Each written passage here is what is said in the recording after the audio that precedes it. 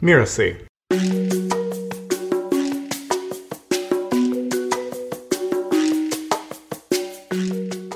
I'm Melinda Cohen, and you're listening to Making It. I run a business called Coaches Console.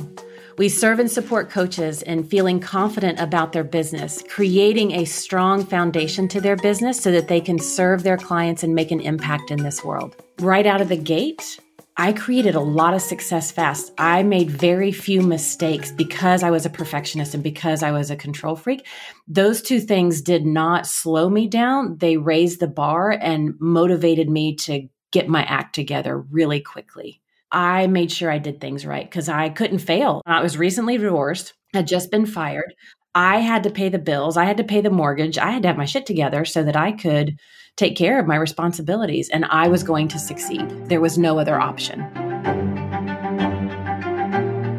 I was riding down the highway and I heard this voice that said, well, it said a lot of things, but the gist of what it said was, you'll eliminate the burdens and distractions and help them live their God-given potential. And I grabbed a napkin out of the glove box. I wrote down what I heard. I didn't understand what it meant. I was kind of freaking out, but being the daughter of a minister, I knew where that voice was coming from, and I knew to trust it, even if I didn't understand it. And so I held onto that napkin, and I didn't know what burdens and distractions meant. I didn't know what full potential was. I'm like, what the heck? I tried to put it in a drawer and ignore it. It wouldn't leave me alone. And then I was talking to Kate, who was my coach at the time. And I made some off-the-cuff comment about, oh my God, it is so amazing how easy it is for coaches to start their business and make amazing money. Because by this time I had a full coaching practice. She was the coach who helped me get my business up and running. And she looked at me and scoffed, and she was like, no. Coaches do not experience success like you. Like, you are a unique thing, Melinda. And I'm like, wait, what? And in that moment, I knew who they were. I knew the burdens and distractions, and I knew full potential. I'm like, okay, hold on, time out. And I pulled out the napkin, I showed it to Kate. And in that moment, I knew it was bigger than me starting to do something to help coaches. And I said, I don't know what this means, but do you want to join me in fulfilling this vision? And she had a chocolate mocha from Starbucks, dipped her thumb in it, smeared it on the napkin, signed the deal. And that's when we became business partners. And that was the birth of Coaches Console. What making it means to me is that I'm simultaneously living my values, that I am practicing my own self-care so I can give of the overflow, while I'm powerfully serving my clients, making a great living, and having an amazing lifestyle. Like, when all of those are happening, that's when I know I've made it. I don't think making it is a one and done. I think it's an ebb and flow spiral type of pattern where you experience it on one level, and then, especially as a woman, you set new desires and it takes you upward in the spiral. And so you're always spiraling upward if you desire. And so the definition of making it evolves with you as well. Make sure you have a coach and you're part of a mastermind. And by mastermind, I mean some sort of like-minded community of other coaches and entrepreneurs pursuing the same kind of business success that you're looking for. We cannot go on this journey alone. It takes a village to have a business, and it's way more fun that way. That's one of the first things that I learned as a coach was walk your talk. If you want people to hire you, you better be hiring a coach. You can never ask your clients to do something that you aren't doing or aren't willing to do. And how coaches don't have coaches just baffles my mind. Being in action is where results happen. And because the perfectionism in me served me well, because I didn't let it hold me back. Later on in my journey, I got into this whole analysis paralysis, and I got into the negative side of the perfectionist in me.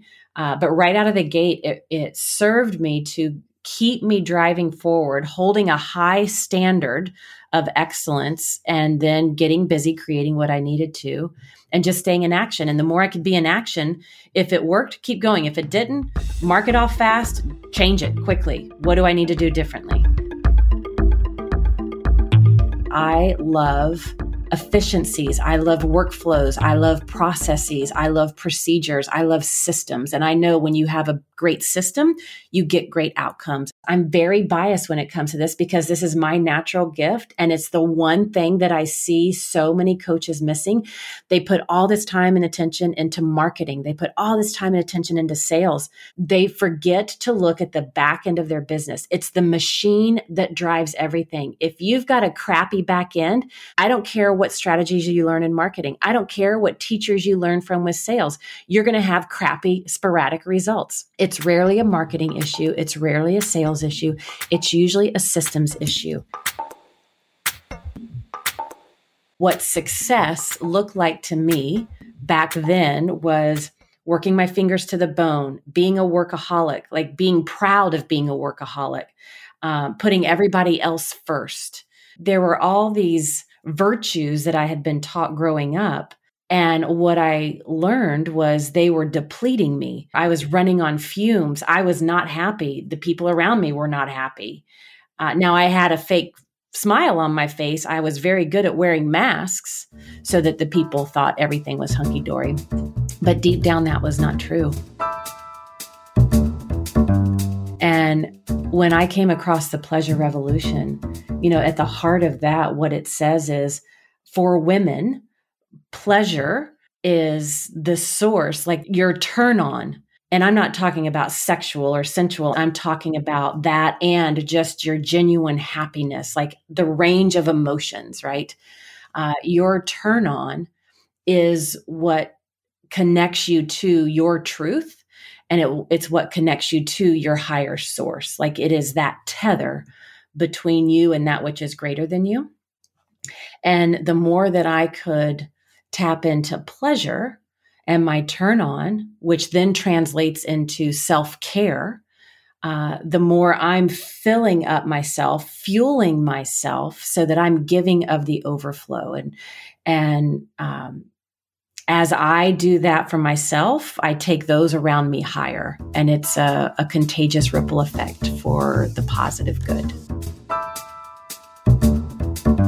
The more I prioritize my self-care, the more I can give to my business, the more I can be a better leader to my team, the more I have greater capacity for energy and creativity to serve my clients and audience, and the better my marriage is, the better my family is, the better my lifestyle is. And so prioritizing self-care is, a lot of people look at me like, you got your priorities all out of whack. And I'm like, no. By having this as my priority, I can keep all my other priorities in a healthy place.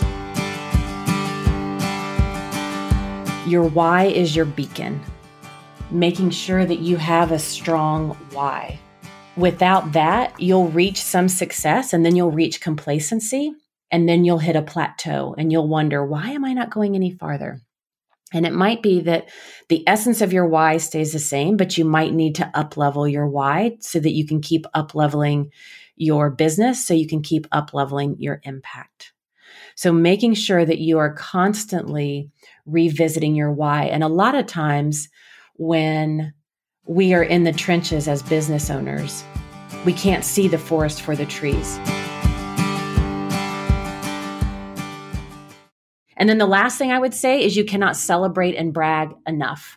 Like celebrations, brags, gratitudes, that is also a muscle that we must exercise, because without that, that's where burnout happens. And so that's like all of that coming together. You're unstoppable. You can set whatever goal. For some people, it's like me. I just wanted to replace my income when I got fired. I just like $50,000. If I can make that every year, I will be ecstatic. And then I did. It's like, whoo, now what do I want to do? And then I spiraled my desires upward and I've been growing ever since. And now we're multiple $1 million business and continuing to grow my desires.